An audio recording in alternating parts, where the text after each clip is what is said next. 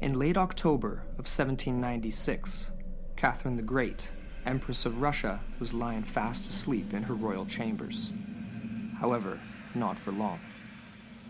Several of her knight servants, having just passed the royal throne room, were surprised to see the Tsarina's chamber door closed. Concerned, one of the servants entered the room to find Catherine in bed and proceeded to wake her with greatly disturbing news. That moments ago they had seen her sitting on her throne. Jolting up in utter disbelief, the Tsarina raced to the throne room only to find herself seated in front of her. A state of uncanny terror rushed down her spine as she ordered her guards to fire. However, this unknown double was left unscathed, and the rest of what happened is unknown. Several weeks later, Catherine the Great would die under unexplained and highly debated circumstances. A death omen? A physical entity? Or something else? Join us tonight on Into the Portal as we investigate the bizarre phenomena of the Doppelgänger.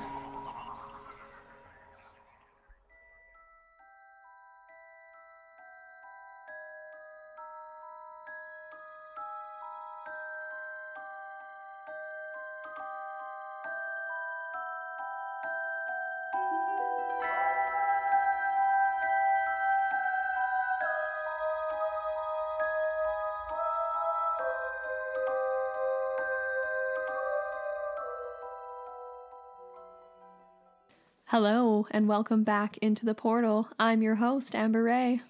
And I'm Andrew McKay. And today we are on episode 6, and we're coming at you guys with the bizarre phenomena of the Doppelgänger. Very mysterious. So, Amber's the one who kind of turned me on to this subject. It didn't jump out at me right away when you brought it up. I don't even know why I got on that huge tangent. You ended up on a tangent there, didn't you? Yeah, it was like 2 days where I just was hitting it hardcore, and then I actually had a little bit of my own personal doppelganger experience, which we can talk about later on in the episode. Right. But that was kind of freaky. Anyways, yeah. So, we want to start with some origins like we'd like to do here. And we always like to give some history to give some context. Yeah. Right. And then obviously, we broke this down in the show description, but there's been a lot of historical figures that have seen their doppelgangers, and there's lots of different variations of what it actually is. Exactly. All throughout human history. It's awesome. And then also, it's inspired countless literary works that are, some of them are just classics that you would know right away. Others are a little bit more obscure, but just as fascinating. Mm-hmm. So yeah, really excited about this topic. So anyways, I guess we can start off with the origins of the word itself. Sure. Because while the concept has existed for basically since human history has been around, this is a relatively recent term. Right. And it was coined in the 1700s. It was 1796. Right. From a German dude. His name was John Paul, a.k.a. Johann Paul Richter. I guess he wrote under different a pen name. Right. Yeah, so he was a novelist, and essentially he was a little bit obsessed with the term. Or no, sorry, I'm thinking of the writer. Or sorry, not the writer, the artist that did that crazy painting, how they met themselves. And that, again, was a huge inspiration for this episode. Okay. Yeah, that was by a guy named Dante Gabriel Rossetti. So, again, same sort of era, I believe. This was done in, well, no, it was a century later, but we're getting off on a huge tangent, of already, course. That's okay. Yes. But the word actually, directly translates in German to double goer. Right. Correct? Yes. And so it's, but it didn't actually become associated with the idea of, a double or an evil double or anything like that until, like you said, until it was coined later on. What do you mean, the actual concept or the... the actual use of it in, popular culture and, things like that. Oh, well, yeah. We're going to go through some manifestations and different terminology for this. I guess the first one would come from ancient Egypt, which, we're back in the desert. Holy moly, we're Just back. For a second, though. Just for a sec. Yep. Yeah. So this kind of relates to the Egyptian concept of the soul. They kind of divided it into 5 different parts. So I'm not going to list them all, but basically the one that's most relevant for our discussion is the Ka. So it's just spelled K-A. And so the Ka is actually a tangible spirit double that has the same memories and feelings as the person to whom the counterpart belongs. But essentially it lives on after the person. Right. So it kind of has, like a little bit of immortal qualities to it. Okay. It doesn't have any nefarious connotations, though. It's just a spiritual double. Okay. So that's different, obviously, than the later. Exactly. It was almost considered just like more of a life force, I would say. Okay. Yes. Yeah, because when I was looking at that, like, there's lots of hieroglyphs where it is, like, a corpse or a burial or whatever it might be. And then there's, like, sort of, like, the floating above. It's like, it isn't in some depictions, you see like, if the person's alive and they're standing, you see a miniature person's next to them. That's supposed to symbolize the ka. Okay. And then in other depictions, they actually have another hieroglyph that looks like, we're going to put this in our show notes, but it looks like just two arms at a 90-degree angle pointing out. Okay. Yeah.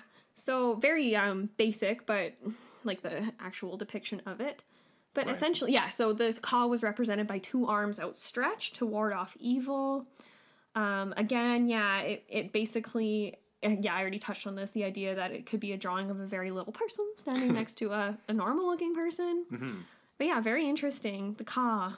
So it's just basically, like, that is one of the earliest origins of basically just the concept of, like, the soul and something separate. Exactly. It's almost like just an element of duality. Right. Yeah, dualism, for sure. Yes. So then moving on from that, we kind of, we go into the era of Zoroastrianism, which you can kind of just loosely define as, like, the very earliest religion that is monotheistic, so one god. Right. The Egyptians obviously worshipped a whole bunch of them. And we touched on Zoroastrianism briefly in the Zura episode, part 2, I think it was. Oh, was it? Yeah, I think so.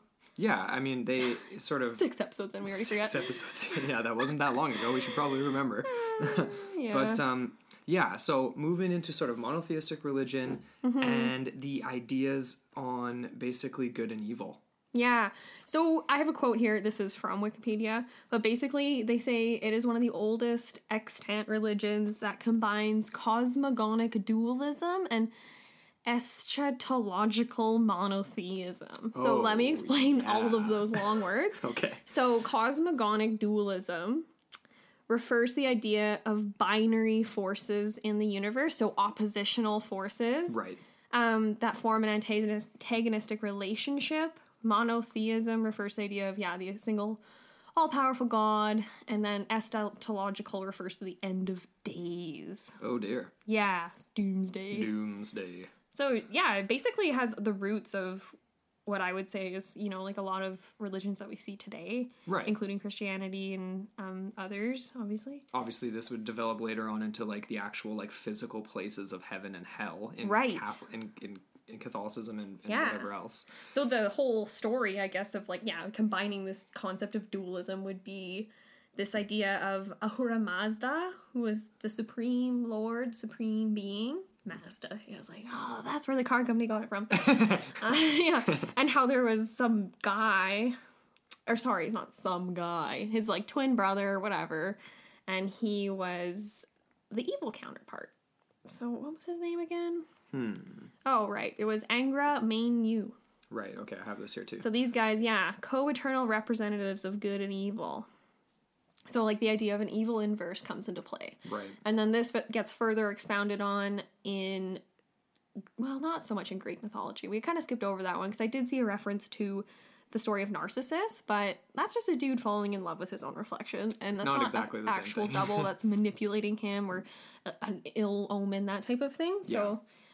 Yeah, and obviously, like, there were Greek philosophers that touched on sort of aspects of the doppelganger when we get into sort of the psychology sort of theories on what a doppelganger is, and, like, Plato and Aristotle and those types of guys, like, were the earliest, or not the earliest, but they kind of, like, set the stage for Freud kind of later on and things like that with, like, looking at the self and how there was, like, the double could be, like, thoughts, like, like deep subconscious thoughts or whatever coming up. It's like nothing directly tied into, like, evil doubles or evil twins or the doppelganger from ancient Greece that I physical manifestation. Or physical manifestation. Concept. Yeah, exactly. Yeah. Okay. Well, cool. Yeah. So, did you have anything else for the Zoroastrian bit? No, I mean, that was just sort of one we obviously wanted to touch on, just because it was the earliest monotheistic religion, and that is the origin point of this very, very, very sort of rudimentary dualism that would evolve into the super complex stuff we see in all religions, whether it's good and evil or whether it's not that other binaries. It's so much directly related to the cultures that we're going to talk about. No. But again. But similar, though, just like historically. Yeah. So then, ancient Greece, not a ton. Yeah. You found a little bit from Norse mythology, right? Just a tiny bit. Well, this one was interesting because it is a ghostly being that is a double or a mimic, but there isn't so much a nefarious aspect. It's more so... Doesn't kill you. No, it's almost like an echo is kind of how I interpreted it. So essentially, it's like... What's it called? It's a preceder of the person as well. And sometimes it's not even seen, it's just heard. Like, say, like, you're at your house and you know your significant other's going to be home at a certain time. And so you're in the living room or wherever, and you hear them come through the door, take off their boots, maybe wash their hands or put their coat away, and you hear all those familiar sounds, and then you go to say hello, and then you realize they're not there.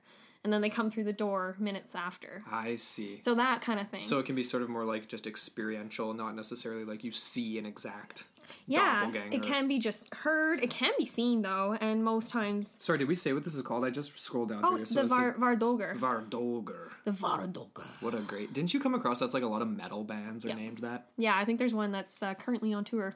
Really? Yeah, I saw a lot of Googling around on They're them. Norwegian or something, I guess. Yeah. Finnish. Yeah, definitely. They do have great death metal over there, that's for sure. Yeah. You know what's interesting, too? Like, they're in Finnish folklore, there's another crossover with this, Vardolger, and it's kind of... It has this another name that's just... Hard to pronounce. Yeah, Give it a go. It's the Etiainen. Anyways, it has like an A with a double dot over it, so I'm not really sure what that is. I'm just going to give you a little finger clap here for that attempt. That's a very valiant attempt. But anyways, yeah, it is kind of similar in the way that it's, again, not malicious, but it precedes the person much like a Vardolger does. Interesting. And it's almost more so a spiritual guardian or some sort of like a genie. I know we touched on the djinn really briefly in our Zazura theories, and that to me was more so an evil connotation. This is more helpful. Yeah. it's gonna not try and murder you every step you take. Yeah. So that definitely differs from a lot of the other sort of cultural references. Yeah, so those two, again, those are they're almost in their own camp. Mm-hmm. And then you get the more sinister ones that are... Right. Yeah, you get... Anyways, yeah, so we got Celtic mythology, and this is also present in Norman French folklore. Okay. The Ankou. The Ankou. The Ankou, spelled... Well, I'm not... These words are cool. I know, right? I love it. But, yeah, so this guy, again, is definitely a malevolent... oh my god, I can't even Malevolent. Malevolent. There we go. Malevolent entity. Oh my god. I'm having an off day. The harbinger of death. Harbinger. Mm-hmm. Yeah, that's never a good thing. That's... No, I didn't actually find any specific instances. It was kind of just like a brief mention. Okay. Yeah, I don't know. What did you come across? I honestly, every time I was searching Celtic mythology, I just kept coming back over and over and over again to the Irish folklore of the fetch. Ooh, yes. So, I mean, they're very similar. So basically in Irish folklore and just in sort of... It transfers over into, the rest of the British Isles as well. But the fetch is described as... usually as a spectral double of a living human whose appearance is regarded as extremely ominous, and so it's usually like these other ones we've sort of touched on, or we're going to again more so, but it'll kill you if you see yourself. It's not good. Okay. It does sort of have some similarities to the Norse one, the Vardolger, in the sense that depending on the time of day, apparently the fetch, if you see a fetch early in the morning, that could actually potentially be a sign that you'll have a long life, or it could be interpreted a in long road ahead. Right, it's at the beginning of the day. Yeah. So it's a good sign, whereas late at night or other times it's or at when the sun's dying and the light starts to disappear. And so that sort of ties to the same thing. It's like good, evil, light, dark, night, day. Mm-hmm. All these kind of so many binaries. Dualities and binaries, and it's just it all ties together. So that was an interesting one from Irish folklore, and that transfers over sort of into Scottish too, but you had a different one there, for the Scots. There was a few different things I came across. They kind of the Scots refer to doppelgangers as just co-walkers. It's kind of like a phantasmic sort of figure that is actually able to separate from its person and perform actions independently, whether or not those are harmful or not, kind of depends. Again, though, they also have the concept of the changeling and the idea of these trolls, or like these fairies that actually they steal children, they steal babies right out of their cribs. And we had an awesome image of that I posted earlier on our Insta. So if you haven't seen that, go check it out. So basically trolls come in and they steal these children, replace them with things known as changelings. So in that sense, you can interpret that as a form of double. Right. Right? Totally. Yeah, so... That's freaky, too. Isn't that totally freaky? It's creepier and creepier the more you come across these similarities that are, say, described in different terms, but they're all describing the same thing. Yeah. It reminds me so much of, like, the Skinwalker and, like, say, like... Yeah. You know, there's so many where things these that things cross over and there's subtle variations, but they're all there. Yeah. Yeah. More similarities than differences. Yeah, totally. So that was another really cool one. I really like the Scottish version. And it's mentioned, that Scottish version, like, it's mentioned in a ton of, like, we have a literary section that we'll get to, but, like, it started really early on, like, early in sort of folklore writings and stuff, like, both in Scottish and Irish, like, you know, early, like, you know, late 18th century, early 20th century, lots of different works. Michael Bannum's Gothic story, The Fetches, that's 1825. That was like a really famous work. That was one of the earlier ones to include the fetch. That was from like an anthology, right? Called The Tales of the O'Hara Family? I believe it was, yeah. Yeah. So I really want to read that. I know, right?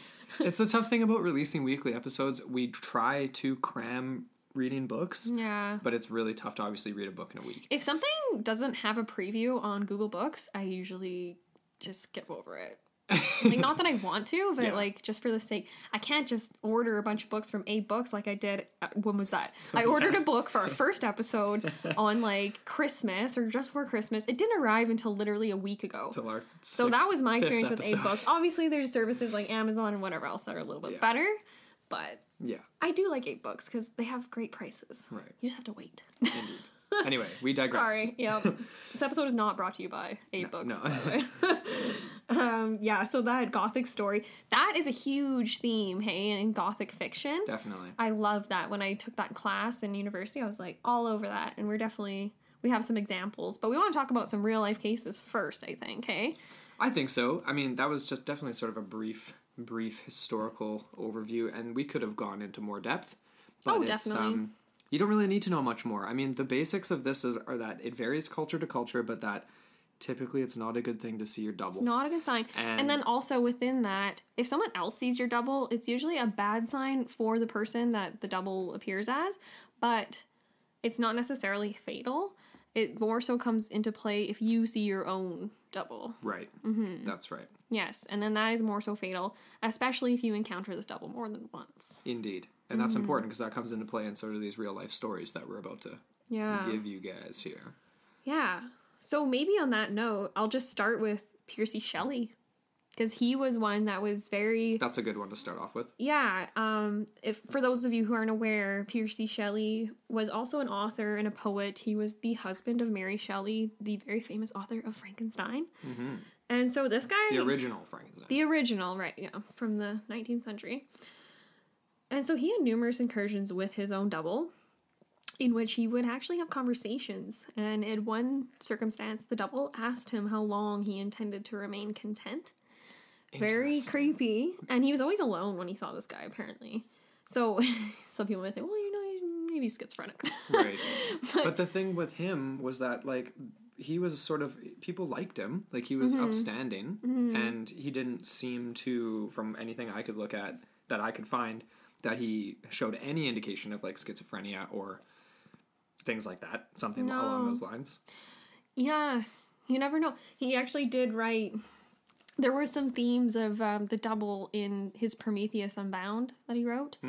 I haven't actually had time to read that, so I don't know what the a title specifics. That is, eh? Right? I love that title. It's pretty epic. But again, a classic too. Like, I've definitely come across that in our studies before. Yeah. But this guy, so he's kind of testing the fates. I think he had at least 3 incursions with his own double. Okay. And it kind of culminated with a tragic boating accident. He ended up perishing at the age of 27.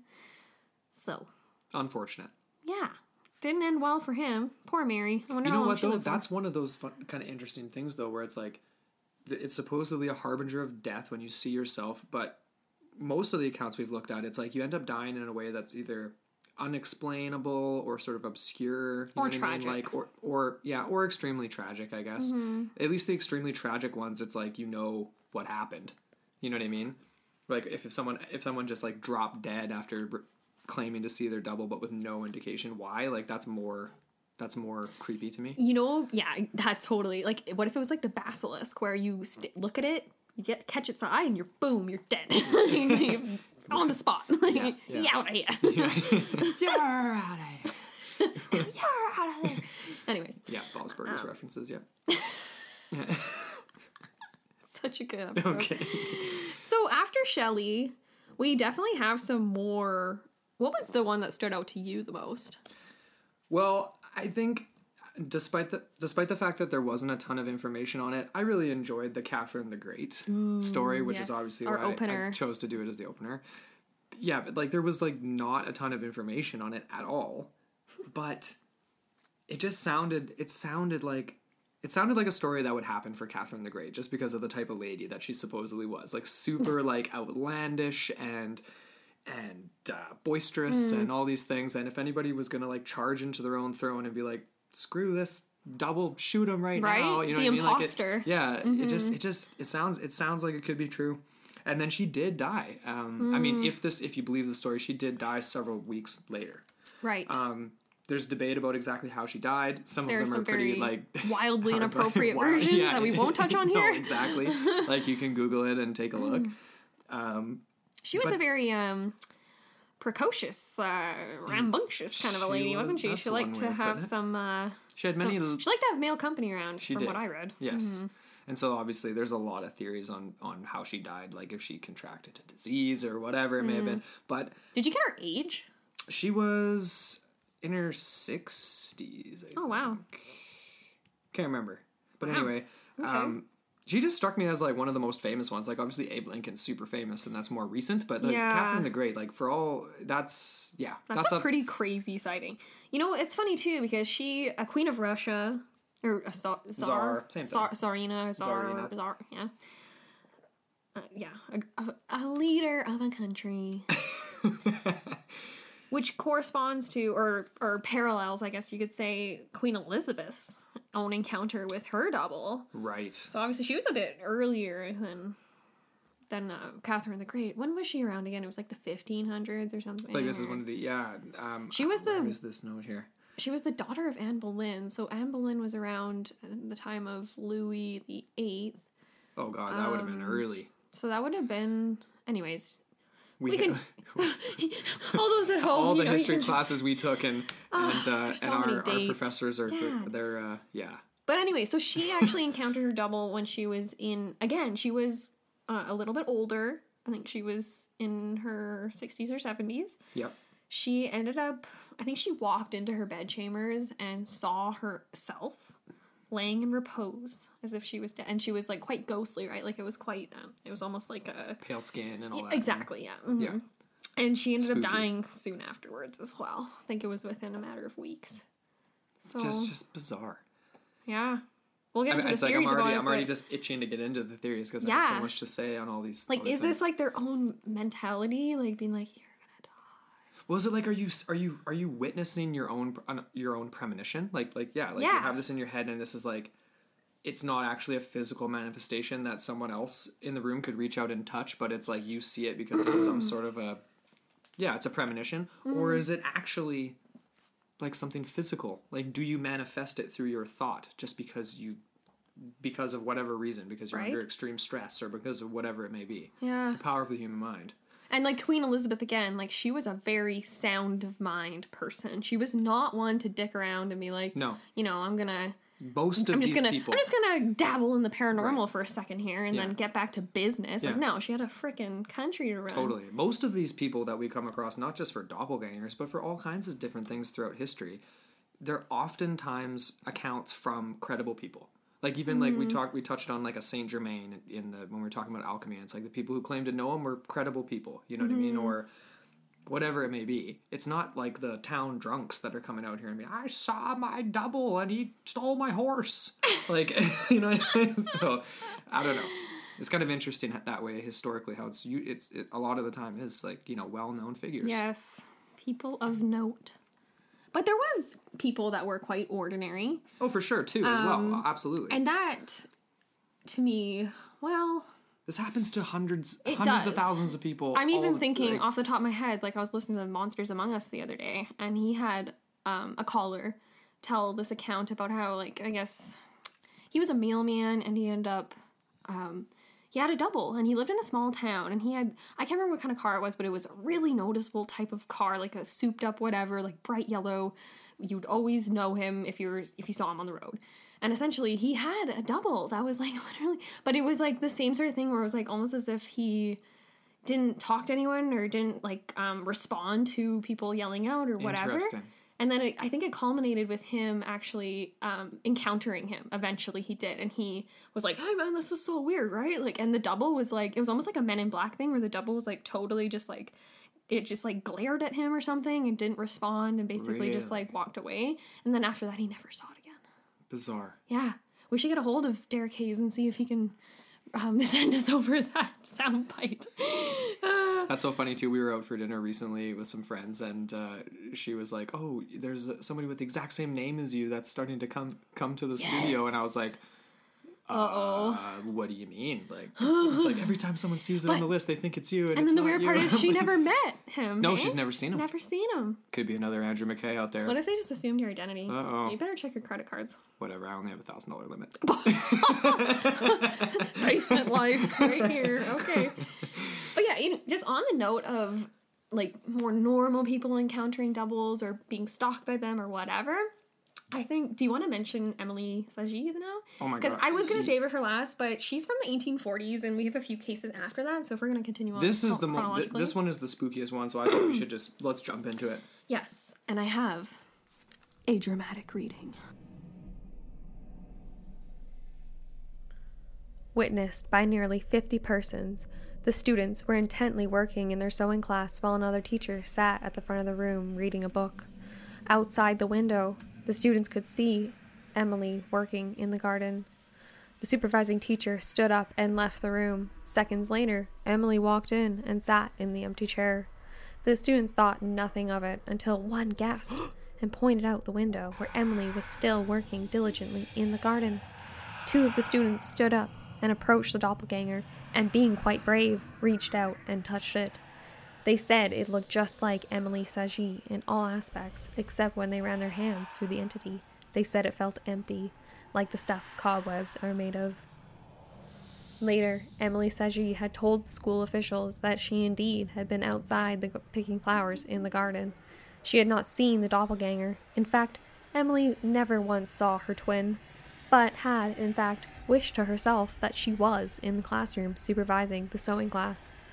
The school officials noted in their documentation that each time the doppelganger appeared to them, the real Emily appeared lethargic and listless.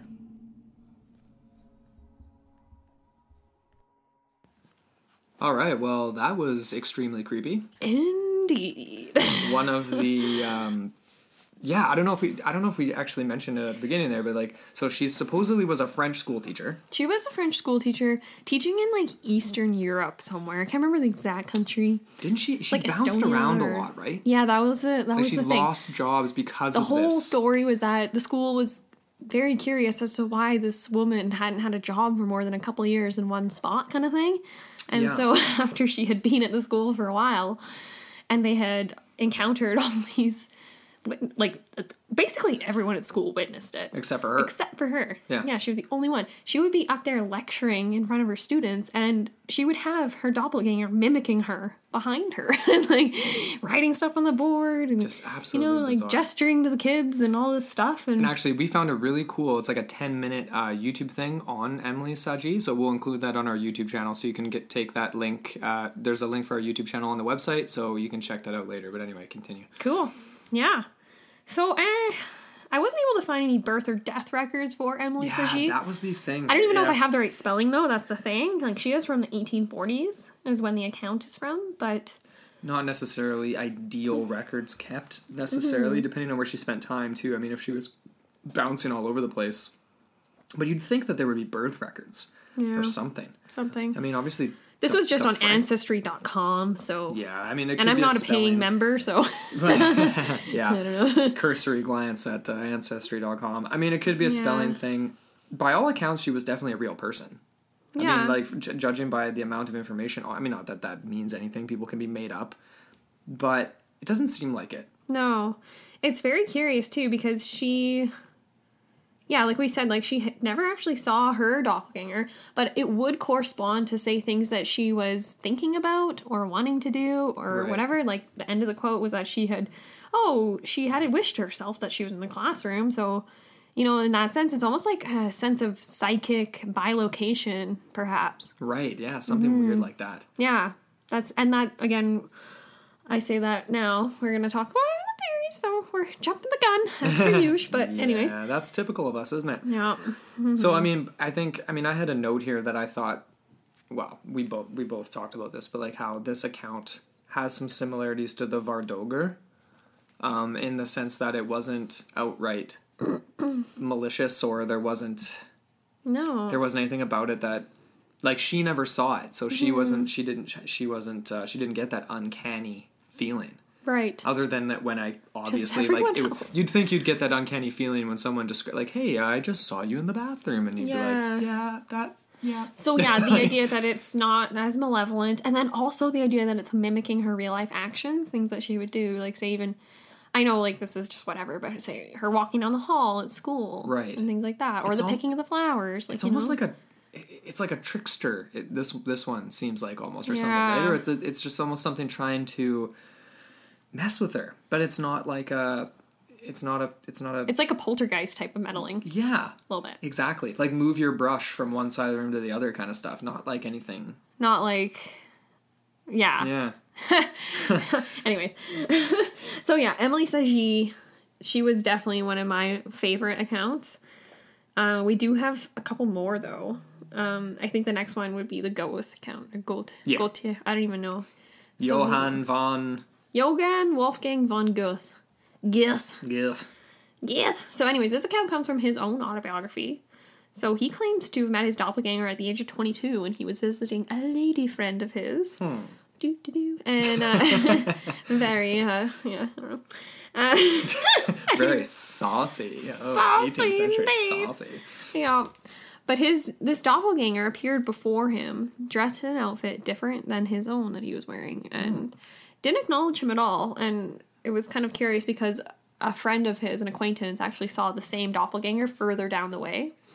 And then I guess the account goes that 20 years later or so, I don't know if it was 20, whatever, he ended up walking down that exact same lane, and then at the time he realized that he was wearing the exact same outfit that the doppelganger had been wearing in the previous circumstance.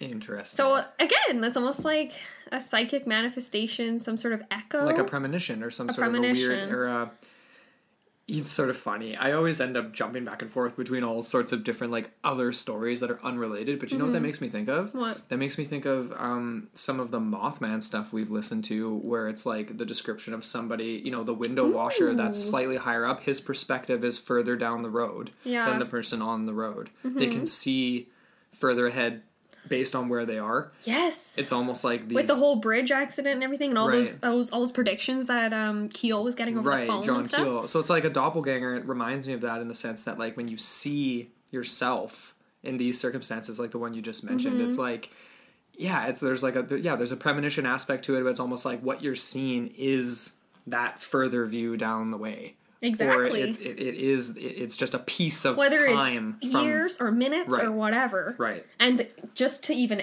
add to that, Goethe had a second account of when, this was, I guess, probably, I don't know, in the same time frame. It was, again, in his autobiography. But essentially, there was an instance where he was walking down the street towards his home. So he's walking through the neighborhood, and he sees an acquaintance of his down the way. And he's wearing an outfit of Goethe's. So again, it's the clothes. You're like, what? Anyways, so when he arrived at his home, he found the same acquaintance he had seen wearing the outfit at his residence, wearing the clothes the same clothes. Okay. And so essentially his acquaintance said that he had taken the liberty of changing into ghosts after getting caught in the rain, soaking his own. So again, it was like, premonition, where he kind of was like, oh, you're here doing that, but actually you're probably in my house doing that, and I'm seeing you here. So psychic bilocation, and like you're saying, premonition. All in the paranormal realm here. Yeah, that's in the paranormal category of our theories section. Yeah. That was a really fun one, though. I like that. Go with. And well, he was cool the one that wrote his... Faust, hey? That's right. Mm-hmm. Yeah. Dr. Faust. Well, I mean, the cool thing about that one is it's in his own writings. You know what I mean? Where it's not like the Emily Sudgy, it's all secondhand source. Right. There's no primary sources involved, where she had a diary or something like that, where she was like, everyone at school is talking about this. You know, the next one we're going to get into, it's the same thing. I feel like we're building up to this one. Drum roll. I don't want to do a drum roll because we don't have a very good pop filter. No. It's just going to sound awful for you guys. But we're moving in to possibly the most famous historical figure to have witnessed their doppelganger, other than probably Catherine the Great, and that would be Abraham Lincoln. I honestly think that Abe is more famous than Catherine. He's definitely like more in the public consciousness, like, especially in America. Right? Well, yeah, we're in North America, definitely. Yeah, You're right. So, 16th president, I think it was. He was. Yep. 16th president of the United States, and he apparently, obviously, we all know what happened to him. But give a little bit of background on his account. I'm handing this one off to you. You're handing it off to me? I am.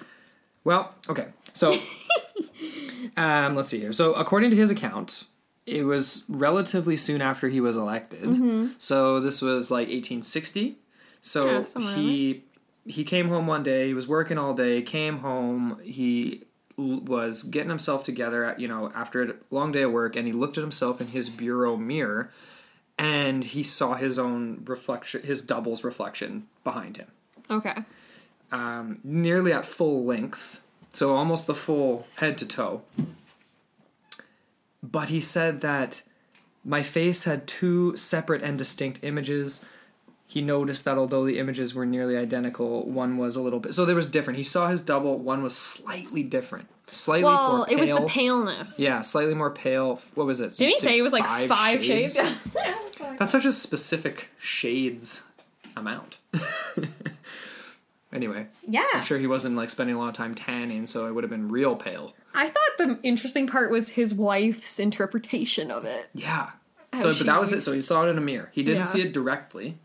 He saw it in a mirror. So that is a difference between some of the other ones. And it does correlate to some of the accounts I saw where a lot of the times a doppelganger is seen in a crowd. It's seen at a distance. Yes. And it's often seen through glass. Right. There's some sort of a divide. Didn't X-Files do an episode on that too? They did one of their newer ones had doppelgangers in it, remember? The newest ones. Yes. But they did an old school one too, I remember, where it was like, side note here, sorry people. Yeah, where it was, I think Scully was in a shop in one of the scenes, and then she ends up seeing it through the shop window, and then he takes off, and that sounds really familiar. Yeah, something to do. We'll post the link. It's on Netflix. You guys can go find it. Yeah, it's a fun one. It's probably from like season 2 or 3 or 4. The best seasons. Yeah, pretty much.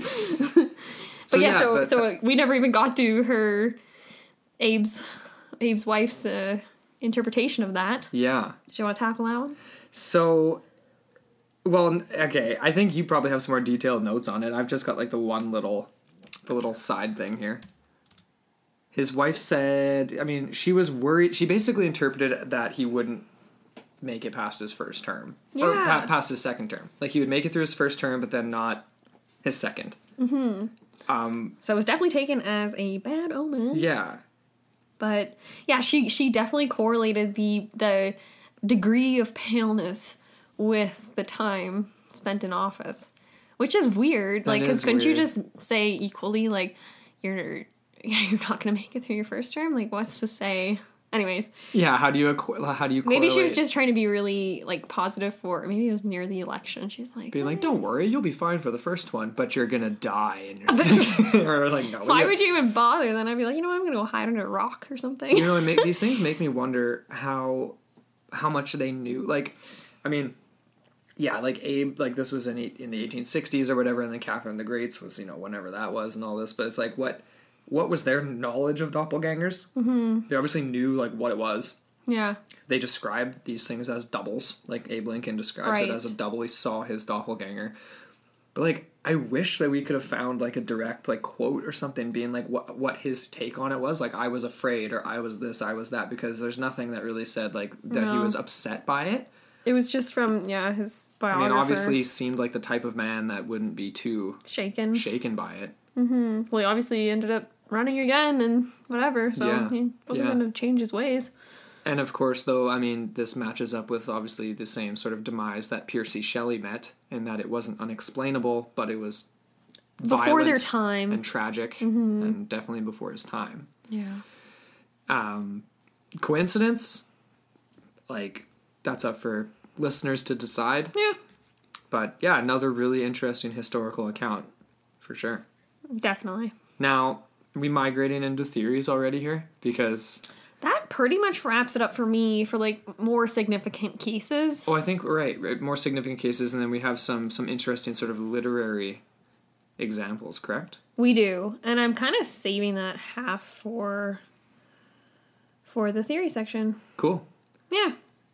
But first, we have a word from our fellow podcasters over at Graveyard Tales. Hosts Adam and Matt explore a plethora of fascinating paranormal topics, all with hilarious banter and lighthearted fun. So we highly recommend you check them out, and we're going to roll that tape.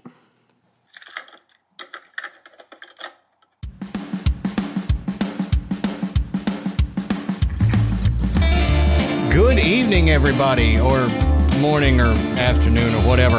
My name is Adam. And I'm Matt. And we are Graveyard Tales. Now, if you like stories of ghosts, hauntings, the paranormal, preternatural, and the downright weird, and you enjoy a few laughs as well, then you should probably check us out. Find us anywhere you get your podcast. Come join our Facebook group at Graveyard Tales Podcast, or on Twitter at GRVEY. Just go search Graveyard Tales. That would be easier. We look forward to seeing you in the graveyard. See you soon.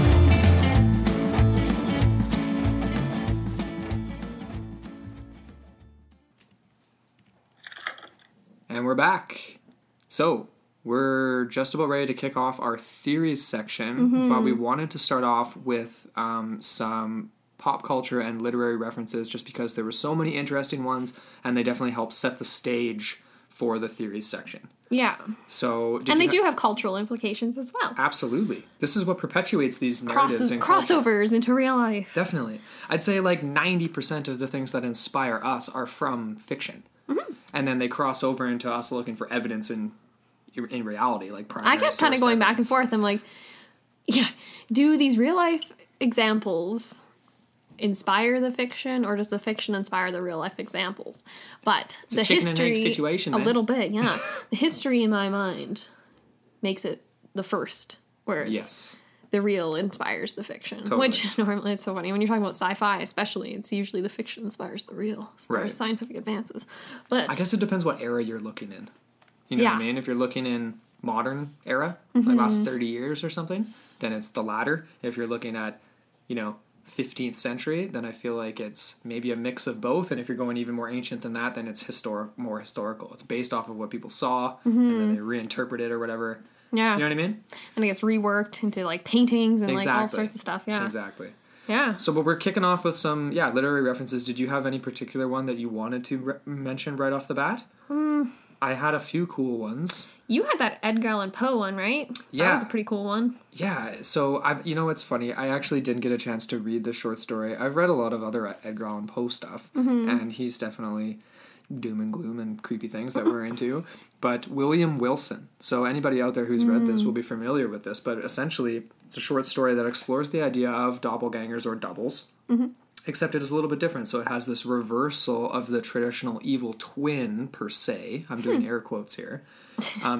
In the story, one of the doubles is amoral, but his wicked schemes are always being unmasked by his virtuous identical. So the foil is the good one. Yes. So it's flipped around. Interesting. It's a little safer to see your double in this particular story.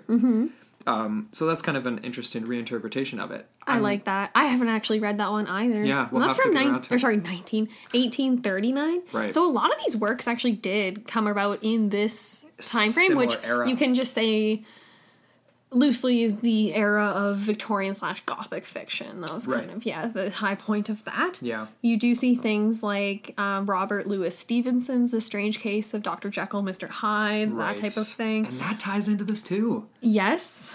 You know? Of course. Yeah. That's why I'm bringing it up. Well, I know, but it's like all these things that I didn't really think of, but because it isn't. It's the duality of the self. Exactly. The It's idea not a that direct monstrosity lies within one's own being. But that's what's so bizarre about the doppelganger is because, like, when you see it as a harbinger of death, it's this. What did you just call it? How did you just describe it? It's like it's this evil thing, In but the it inverse. looks just like you.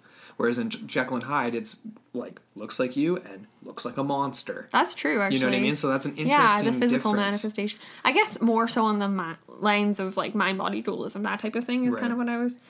But and then also the evil twin, So there's so many like sub themes within the idea of the double, right? And again, like we even referenced Hans Christian Andersen's that fairy tale he wrote called The Shadow. We use that as a little bit of a hype up kind of thing, but that again isn't even actual. Like it is a double in the sense that it is part of his self. To me, that almost corresponds more to the Ka than to the doppelganger. Yeah. But so his shadow ultimately takes on a life of his own and becomes the master. And he totally by the end of the short story he betrays the learned man as he's described throughout the whole thing. Okay. Which is kind of an ironic reference by the end of the story. Right. But I really love that one. And we are going to include that in the resources in our additional reading. I have a full PDF from a website, so I'm going to include that because it's really fun. It's cool. it's not even like 5 pages. Awesome. So. We'll record include the snackable content. We'll include the William Wilson short story as well. We'll find a link for that and include the Edgar Allan Poe. Yeah, and there's also other references like Fyodor Dostoevsky's The Double. I haven't read that one, but I love Dostoevsky. He's classic, man. Yeah, you do love it. You don't. I just remember this one comedian where it's like you can summarize like Russian literature in like 3 emojis. It's like vodka bottle, Russian flag, sad face. There you go. So that's my. Well, there's a lot going on there, but we're not going to dive into that. No, that's cool though. Yeah. I found. I don't know if this isn't. I don't know if I agree this is like a doppelganger reference per se, but something that came up when I was looking at pop culture references was Charlie Chaplin's The Great Dictator. Ooh, yeah. Which, if you haven't seen it, go rent it or download it. It's so fun. It's really funny. It is silent film. We watched it. You know, that would turn off like pretty much 99% of people that just heard that. Probably. But just go watch it anyway. Open up your minds. It's quite funny. Yeah. And so basically, The Great Dictator, he's mocking Hitler, and. But the idea... Super, like, that was 1939, wasn't it? Yeah. So this is right on the edge of, like, Nazi supremacy, all this, like, war unfolding. And so the connection to the doppelganger double kind of comes in where basically Chaplin plays both characters, where he has this one character that's, like, the super simple barber, and then that's contrasted by, like, the maniacal dictator. Yeah, exactly. Mm-hmm. Yeah. So it's the sort of same good and evil... same person playing both characters or whatever. So it's just sort of a... We should rent that again. I love that. Yeah, Anyways. That was sort of a funny... That is a cool one. Pop culture reference to it. Yeah. As far as even just getting back into the more literary side of things, there was that one book I ended up reading in my Gothic fiction class. It was by a guy named James Hogg, and it's called Private Memoirs and Confessions of a Justified Sinner. Okay. And this was even earlier than the other ones we referenced. So this is 1824. And so essentially the lead character, Robert Ringham, who is a fanatical Calvinist, aka a self-righteous prick. He hates women. Anyways, there's a whole other whatever. But he's haunted by his second self named Gil Martin, who is essentially a shapeshifter. He assumes various identities. He's a trickster. And usually he takes on Robert's identity and commits crimes on his behalf, that type of thing. Interesting. Yeah, so it definitely explores themes of duality, a fractious nature of human identity, and the terror that the second half can invoke in the self and in others. So in my mind, that is just conjuring up the uncanny. Very right? much so. Yes, so this was a 1919 essay from Freud. Sigmund Freud. Everyone knows who that guy is. He was super into his mom, and he wrote about psychology. Okay, here we go. Yeah. So I have a cool little quote from him. Another dramatic reading. So we'll get right into it. Quote, "The subject of the uncanny undoubtedly belongs to all that is terrible, to all that arouses dread and creeping horror. It is equally certain, too, that the word is not always used in clearly definable sense, so that it tends to coincide with whatever excites dread. The uncanny is that class of the terrifying, which leads back to something long known to us, once very familiar." End quote. Man. Yeah. Cool, hey? Creepy. Super. That's, yeah. It's just, like, you get those, like, creepy violins, like the just Which playing is, in your head. It's fun sitting here trying to, like, imagine the feeling of, of seeing something that would be described under the umbrella of the uncanny. Mm-hmm. Imagine turning into an alleyway and you see something, it's human but it's not, it's you but it isn't, it's alive but it's dead. Yes. It's like, what I kind of had like, almost a similar experience the other day when I was at home. And I happened to, I had talked to my mom actually recently, and she was, she had just hurt herself. I can't remember. It was her back. Mm-hmm. She had like these crazy muscle spasms, and so she was basically bedbound. And I just hung up with her on the phone, and then literally less than 5 minutes, I was looking out the front door, and I saw her walking down the street away from me. And just as I looked out, she was rounding the corner. Yeah.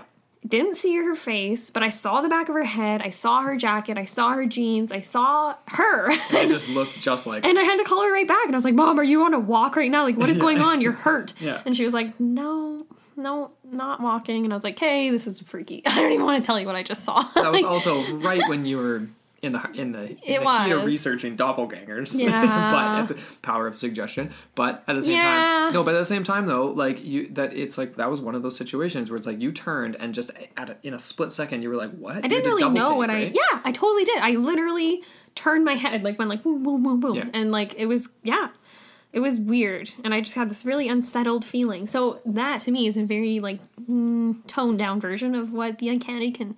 It's a feeling incited by usually a visual, right? Right. Yeah, so, I would say sensation. I would say that's pretty toned down.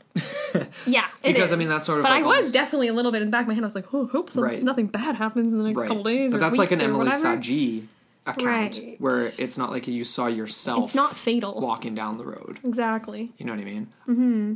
I can't say I've ever encountered anything like that before. Like, where I've thought I've seen myself or seen somebody that even looks like me. People will come up to me and be like, "Oh, like, I just saw your doppelganger. I just saw your twin." Or, like, people have said that to me before. Like, you look so familiar. Yeah. Never seen anybody that looks remotely like me, other than my dad. So subjective, too. Yeah. It's like, yeah. Even what your sister was saying about that actress, is like, no, you really don't look like her. No, Even though all the kids in her classroom were telling her that. Yeah. Anyways. Yeah. Hey, Kate. Yeah, exactly. Yeah.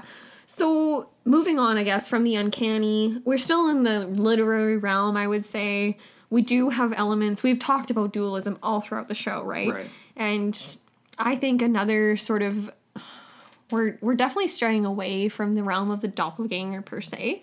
We're trying to work out the explanation for it now. Yeah. I mean, it's not just like, we're not moving away from it per se. Yeah, we're not moving away. But it's just like, I like this realm of the Freud's uncanny because I think that has a big part to, that's a huge part of it. So like, coming back to just sort of like... And a huge part of like, exactly, sorry. Go ahead. No, not at all. But like a huge part of how this becomes a facet of horror in culture. Right. So... Yes, because like, what if... Like, I've seen accounts from someone that has schizophrenia where they're like, oh, it's just... walking in the hall, I sat on a bench and I looked beside me and, I saw myself sitting beside me and they kind of waved and they were very friendly and it was fine. Like, Right. that to me is completely different than this other context where it invokes this feeling of dread. Right. And that to me is almost like a signal of the unconscious or subconsciousness to the conscious mind that's saying, like, something is not right here. Right? Yeah. And when you have mental illness, a lot of times you don't get those signals. Right. You don't get those warnings. No, they'll manifest in different ways. Not to say that I'm an expert in mental illness. No, we're not at all. But obviously, looking into this, a lot of what comes up for is based on like neuroscience and psychology and things like that. Yeah. Freud and psychology being in the earlier stages of it, the idea of the uncanny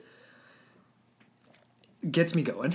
It always makes me think of Frankenstein and It sort of does. these earlier stages of like The uncanny, the other. yeah, the other. The monstrous. Right.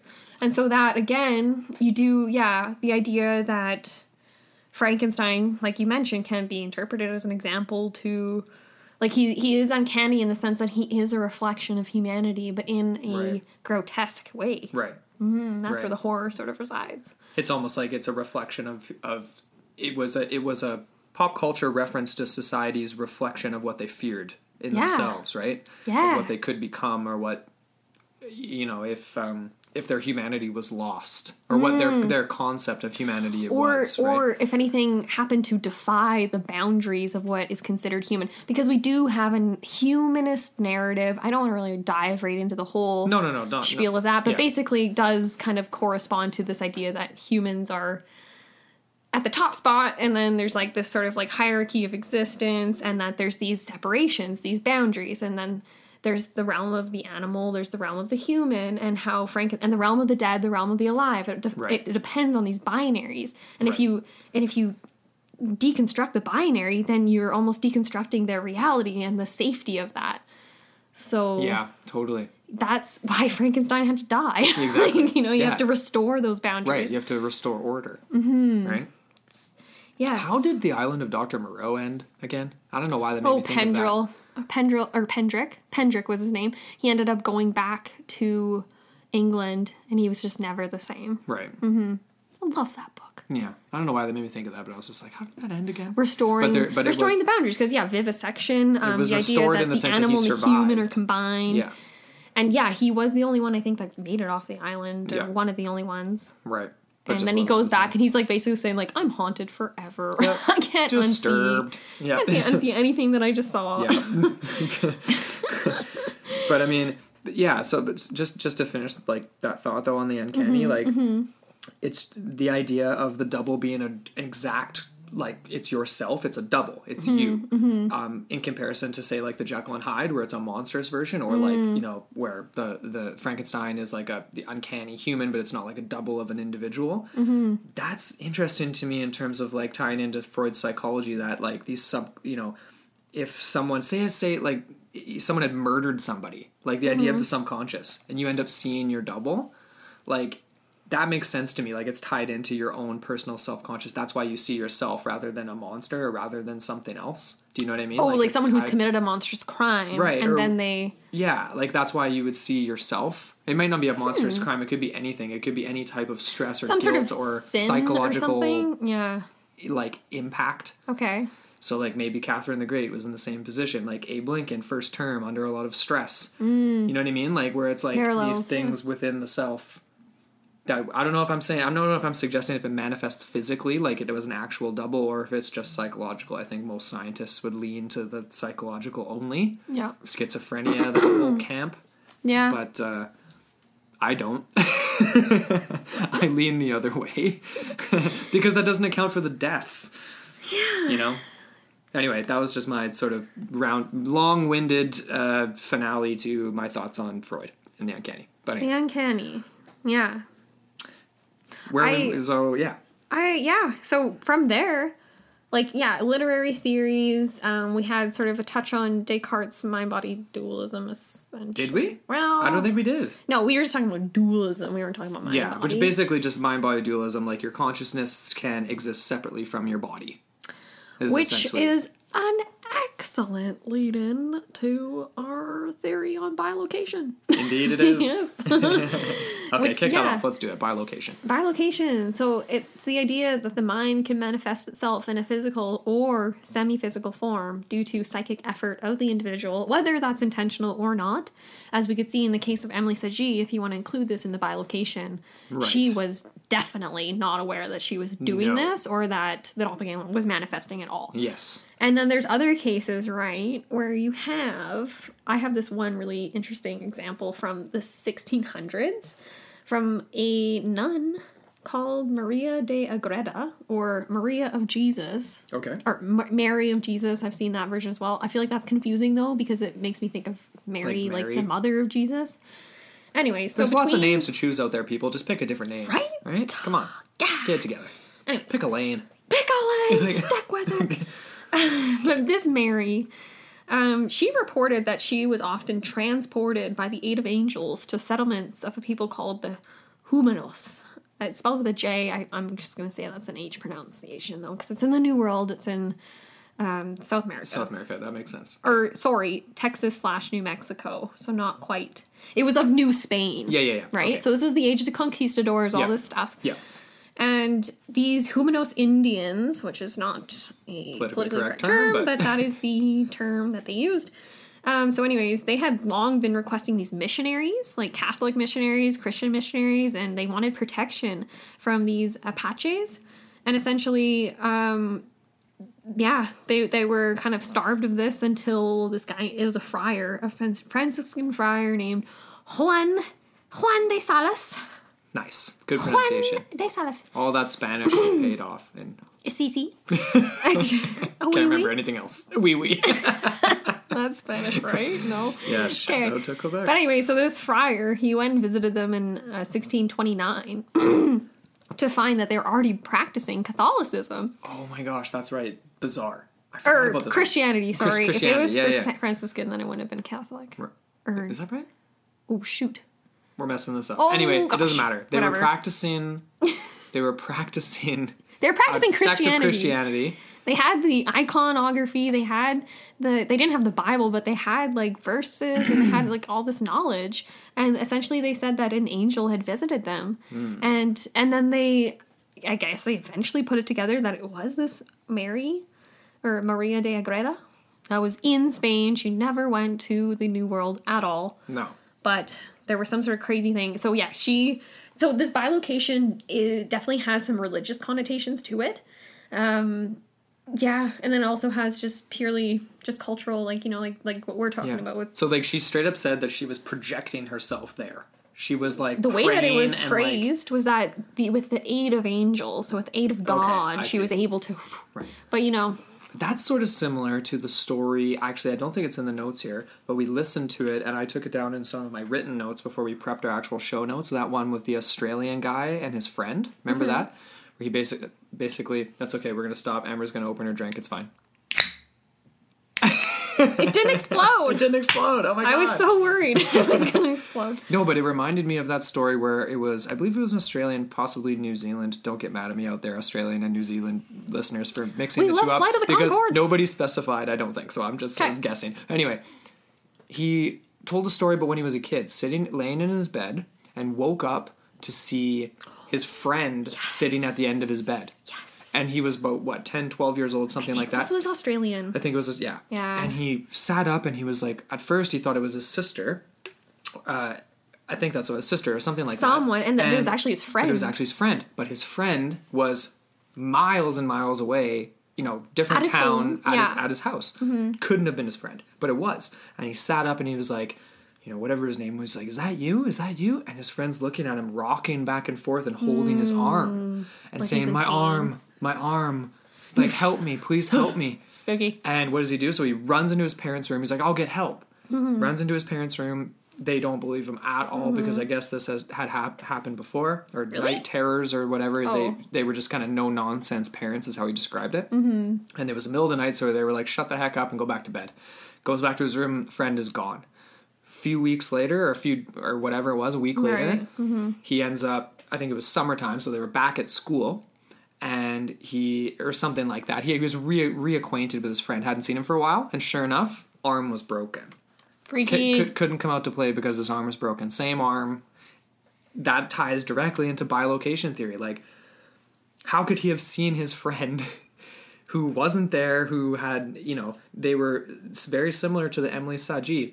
She wasn't aware of it, but possibly like projecting some sort of energy that was like manifesting in a doppelganger at his friend's house. It found its way to a space where it knew it would be listened to or whatever. They had a psychic connection. Sense. So I don't know whether you believe that story or not. I personally do, the way, like, I totally forgot about that one. Yeah. That was a cool one. That was neat. It's very similar to the Emily Saji case, right? Very. But anyway. Yeah. Bilocation. So I got 3 really cool stories from that. Man. Moving on to the next one, though. Or do you want to? Or do you have another one? No, I just don't want to move on to this one because it's so, like, I feel like it's kind of like a burst your bubble type of thing. We're just going to rip through it quick, though. Yeah. It's the psychological theory, the scientific model. Boo. Hey, no, we're not. Don't be mad at us, Chris Conkwell, please. No, I'm just kidding. No.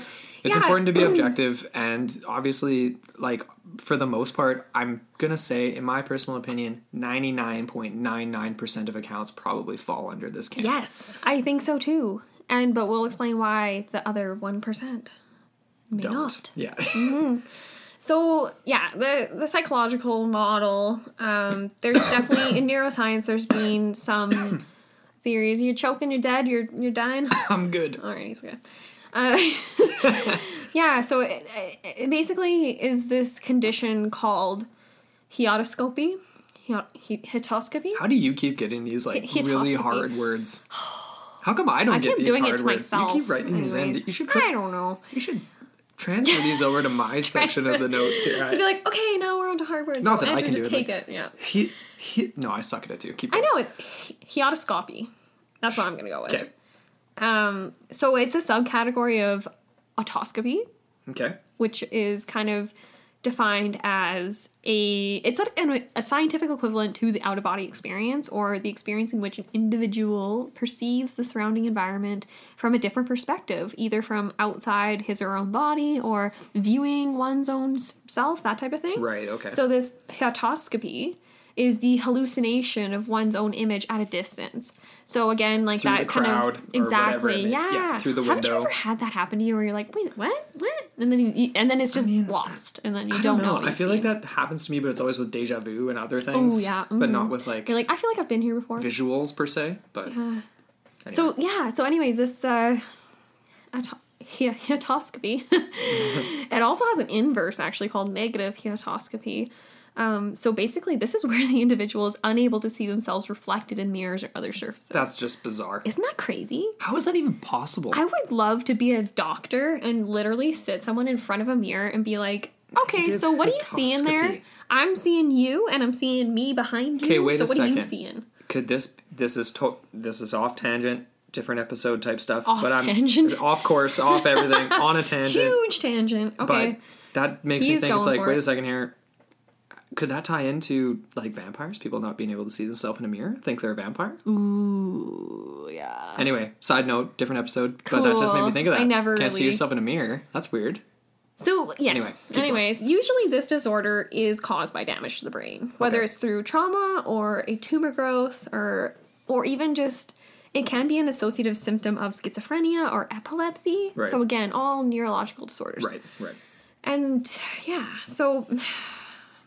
Oh, and again, so infection as well. Cerebral infection. So things like meningitis, intoxications, generalized epilepsy, I already mentioned. Yep. But this is from a Brain Research Review article. I really had to dig deep for this because I was like, I don't want to just go Wikipedia. No. Yeah, we've got, like, legit peer-reviewed sources for this stuff. Yeah. So there is a real-life example from Dr. Peter Brugger, and Brugger. Okay. This is a 21st century, oh my god, 2006. Him and his colleagues described the case of a man who actually experienced 5 doubles. Interesting. Yes. And they located, the source, which was a tumor in his insular region of the temporal lobe. Right. So definitely a deformity of the brain causing this. And then again, like, when I was researching this, you went on the Charlie Chaplin tangent. I'm going on the Natalie Portman tangent. Okay. Well, it's not even a tangent because it's totally relevant. But Black Swan, right? Ah. She sees her double so many times in that movie. Yeah. I love that movie so much. It's so creepy. But yeah, she has definitely some sort of psychological affliction that can be interpreted as form of autoscopy. And it is the dark inverse of her repressed self is kind of how I interpret it. And then you get, what's the other actress from that 70s show? She's in there. Oh, Mila Kunis. Yes. And she does represent kind of another inverse, but then there's just so many layers to that movie too. Yeah. Great movie. I want to watch it again now. Yeah. So freaky. But, again, we run into some issues with this model, right? Yeah. It explains a lot. It does not explain everything. No, because obviously... Yeah, I mean, there's a difference between taking a case modern day and being able to put somebody through a CAT scan and whatever else and being able to locate identify an actual physical source. Abnormality. The thing is that for a lot of these cases, especially the historical ones, obviously these medical practices weren't available, but they didn't die from brain hemorrhaging, or they didn't have a stroke. They didn't die from... What if they did? Well, the Catherine the Great may have. That is Catherine the pretty Great may have ambiguous. had a stroke, but obviously Abe Lincoln got shot. Percy Shelley died in a boating accident. There's numerous other accounts where it's like, assassinations or just mysterious unexplained deaths or what have you.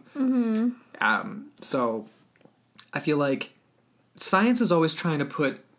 We just as humans in general, we want to put things in a box. Right, we want to know things. We want to categorize. So whether you're a pure scientist and you don't believe in religion, or whether you're just like a pure preacher and you don't believe in science, it doesn't matter. It's the same because you're putting something in a box where you think you can understand it. Right? It's a belief system. It's a belief, epistemological framework. Right. Exactly. So, but again, running into some of the limitations of this, right? Right. The idea that this can explain cases of repeated run-ins with one's own doppelganger, or even say maybe one instance, does not explain people seeing other people's doppelganger and for mass sightings like the Emily Saji case, right? And that to me is the ultimate where the boundary can be drawn, right? Because like we said, it can probably cover close to 99% of what we're talking about, right? With people seeing things that maybe aren't there. Right. But... there's always that 1%. Yeah, there's because there's no way the entire school has a mental issue, or are under some sort of hypnosis, or are experiencing mass hysteria, or whatever you want to call it. And that's what some people, again, tying back to Mothman, just random reference, but that's what one of the theories was there. Like a lot of it was just sort of, it became this sort of almost like a mass hysteria type situation going on. Yeah. I don't think that's the case for anything like this. No. Definitely not. And obviously Catherine the Great, same thing. Like, she didn't see it. She was alerted of it being there, and she runs in and sees it. Her servants were disturbed. They were like, why are you here? You should not be here. Yeah. I wonder which would be more frightening, like, to me. Like, if I'm sitting in bed and someone comes down the stairs and says, like, you're outside right now. Yeah. Which would be more scary, that or me walking outside and seeing myself there? I think you seeing yourself. You think so? Yeah. I think it would be frustrating if someone else ran in and told you that they saw you, and then what if you couldn't? It's like not there. Yeah, because then you'd be like, I don't believe you, I want to believe you, but I can't because I didn't see it, or whatever. And it's both disturbing, obviously. Mm-hmm. I really hope I don't see my doppelganger after doing this type of... No. Let's hope it's not like the little fairy you say where you start talking about them and they start messing with you. Yeah, like during the Ogopogo episode, we went to the... Yeah, we were talking to Coralie, and she was telling us and she was like, yeah, you talk about things too much, and all of a sudden you're... She's like, we already have pencils stationery supplies start disappearing. Exactly, all sorts of stuff. Yeah. Oh, anyway, we're off topic here. Yeah, so I feel like that pretty much wraps up. Like, there are some other syndromes that have kind of been reworked over the years, like things like the syndrome of subjective doubles that was coined in, was it 1976 or 78? Sorry, by George Christodoulou. Christodoulou. What a name. What is that? That's like Greek? I don't know. Something like that. And yeah, he described a case of an 18-year-old girl who claimed that her neighbor had physically transformed into the patient's double. So that to me is just total, like, Yeah. some sort of, You know, I guess as we're coming down to the end here, what's your take? You know, what do you think for the people who are clearly not like afflicted by some sort of like an ailment? Mm-hmm. You know, if you believe there's like a one-off, like if you believe the Abe Lincoln account, if you believe the Catherine the Great or something like or those ones, what's your take? I kind of tend to believe in the psychic manifestation theory a little bit. Yeah. I don't know, though, because, like, I kind of go back and forth between the idea that it comes from within versus something existing from without, and that's kind of messing with the person, you know what I mean? Yeah, like, You know, there was one other theory, sort of. It's not really a theory that's out there, per se, but I kind of, like, tied it in. Mm-hmm. And it's just sort of, like, the idea of multiple lives. Ooh. So, like, not necessarily multiple lives in the sense that, like, Buddhism thinks of it, where you're reincarnated as something else, but multiple lives. And I suppose this sort of crosses over into, like, the idea of not only multiple lives, but multiple dimensions. So there's multiples of you existing in an infinite layers of alternate dimensions where I'm sitting here saying this exact thing right now, but I'm 2 seconds forward and my hair's a little longer, whatever. Right? Mm-hmm. It's like slightly different. Yeah. And that's how some people account for deja vu and like there's theories on that. But like the multiple lives theory is like an actual theory that psychologists have tested. And this starts all the way back with Freud, where like with hypnosis and stuff. So like hypnotizing people and getting them to try to remember past lives. And people would like recount all this information and like past life stuff that would be like tied to different people, and some of it could be corroborated. Oh, okay. So it's definitely like pseudoscience, but just the idea of like maybe there being not only multiple lives, but multiple selves existing at different points in time or different dimensions. The only question with that to me is why the heck would this alternate self or alternate why would they appear version, when they do? Why would it want to kill you? For what, or like why would it want to cause you harm? Like why? You know, like what would be the point? Why would you want to hurt yourself? And why would it be crossing over at all? Why would there be an interdimensional point where something crosses over and it's you and it messes with you? Why? Yeah. Now the question why is redundant in all this kind of stuff because it's but is it actually messing with you, or is it just presenting itself and then you end the interpretation is that right? And then who knows? Maybe. But why appear at all? Is my point. True. Like why appear at all? Is it coincidental? Is it... So I feel like it could be, because I feel like that's a lot of the things where... Because I believe in interdimensionality, and we've talked about that like Skinwalker Ranch, and I finished off the Ogopogo episode with sort of this random obscure theory at the end. Yeah. But it's sort of tied into the idea that like there's hot spots around the world where people see things or whatever, but that doesn't necessarily tie into this with like hot spots because it's just individualized per person. Yeah. But the idea that there's these points where things can cross over. There's these ways in which we can... They're able to sort of like jump over the different pages of the book, kind of like that are unfolding and kind of... that's interesting. The only question is how does that tie into people dying from it? I don't get that. Yeah. It's almost as if it's sort of like maybe a bit more of a religious aspect or like a spiritual, like it is a death omen, a spirit of some of yourself, right? But exactly what you're saying, like premonition, like I like the idea of the echo too, the idea that we're just some like the Vardoger and the Ainatan, Aitanan. The Finnish one. Yeah. Whatever that was. But how those aren't necessarily malevolent, right? So not all these come with these sort of bearings of death. Right. But the majority do. But as far as that kind of covers paranormal theories. Like there was this one quote from Catherine Crowe. She's a researcher in this area. And she kind of observed that doppelgangers, this is a quote from Atlas Obscura. The doppelganger is often said to appear as one sleeps or falls ill. This has led to the belief that when our bodies can no longer hold on so tightly, our spirits may be free to wander. Interesting. So, yeah, I like that. Yeah. I feel like that sums up a lot. Yeah. Like, the body and the spirit, the idea of dualism, because that's the theme of the week, right? Right. The idea that maybe perhaps they aren't as bound to one another as we think. Totally.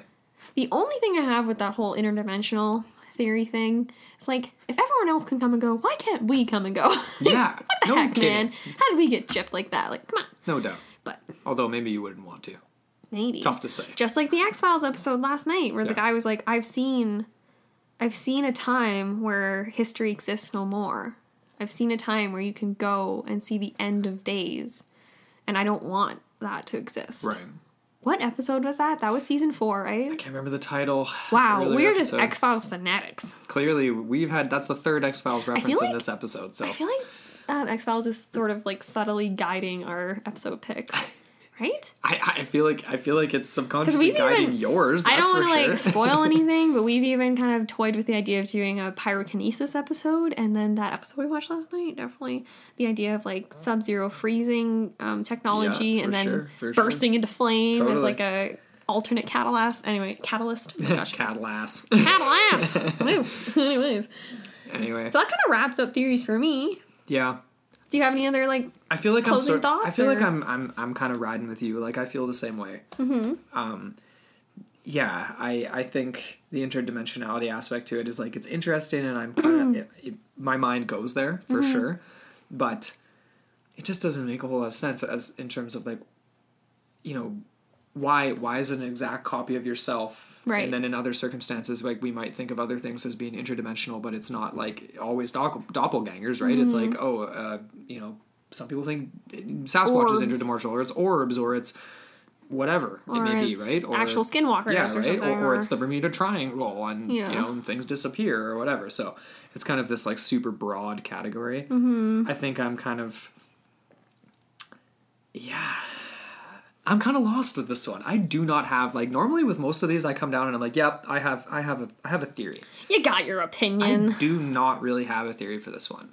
Yeah. Because they're so different. Like the Emily Sudgy, everyone else sees it, she doesn't. Mm-hmm. You know, Catherine the Great sees it, her servants also see it, so that's both.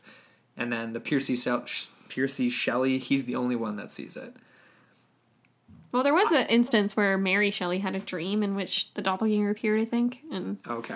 but that was that could have just been a dream too, you know. I feel like that type of thing corroborates it, though, possibly, right? Because Yeah. there's, you know, they spend a lot of time together sharing brainwaves, and she ends up having a dream about it. I definitely believe in it. I definitely believe that these things have happened to a lot of people. Most of them are accounted it's for not- by the psychological, like medical But not reasons all of why, them. but not all of them by any means. And Cool. beware out there, people. If you see your own doppelganger in a mirror, Yeah, that's kind of a bad thing. yeah. So yeah, end of show cleanup. I guess, folks, that's about wraps it up. That But first,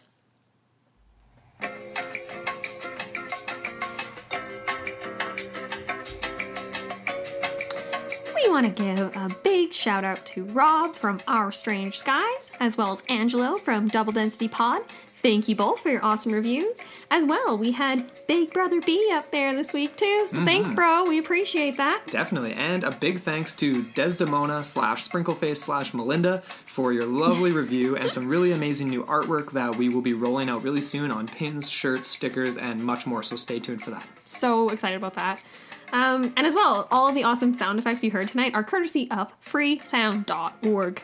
Thank you. They're awesome. It's a great collective. Otherwise, yeah, if you are loving the show, please leave us a rating review on iTunes or your favorite podcast app. We always appreciate those.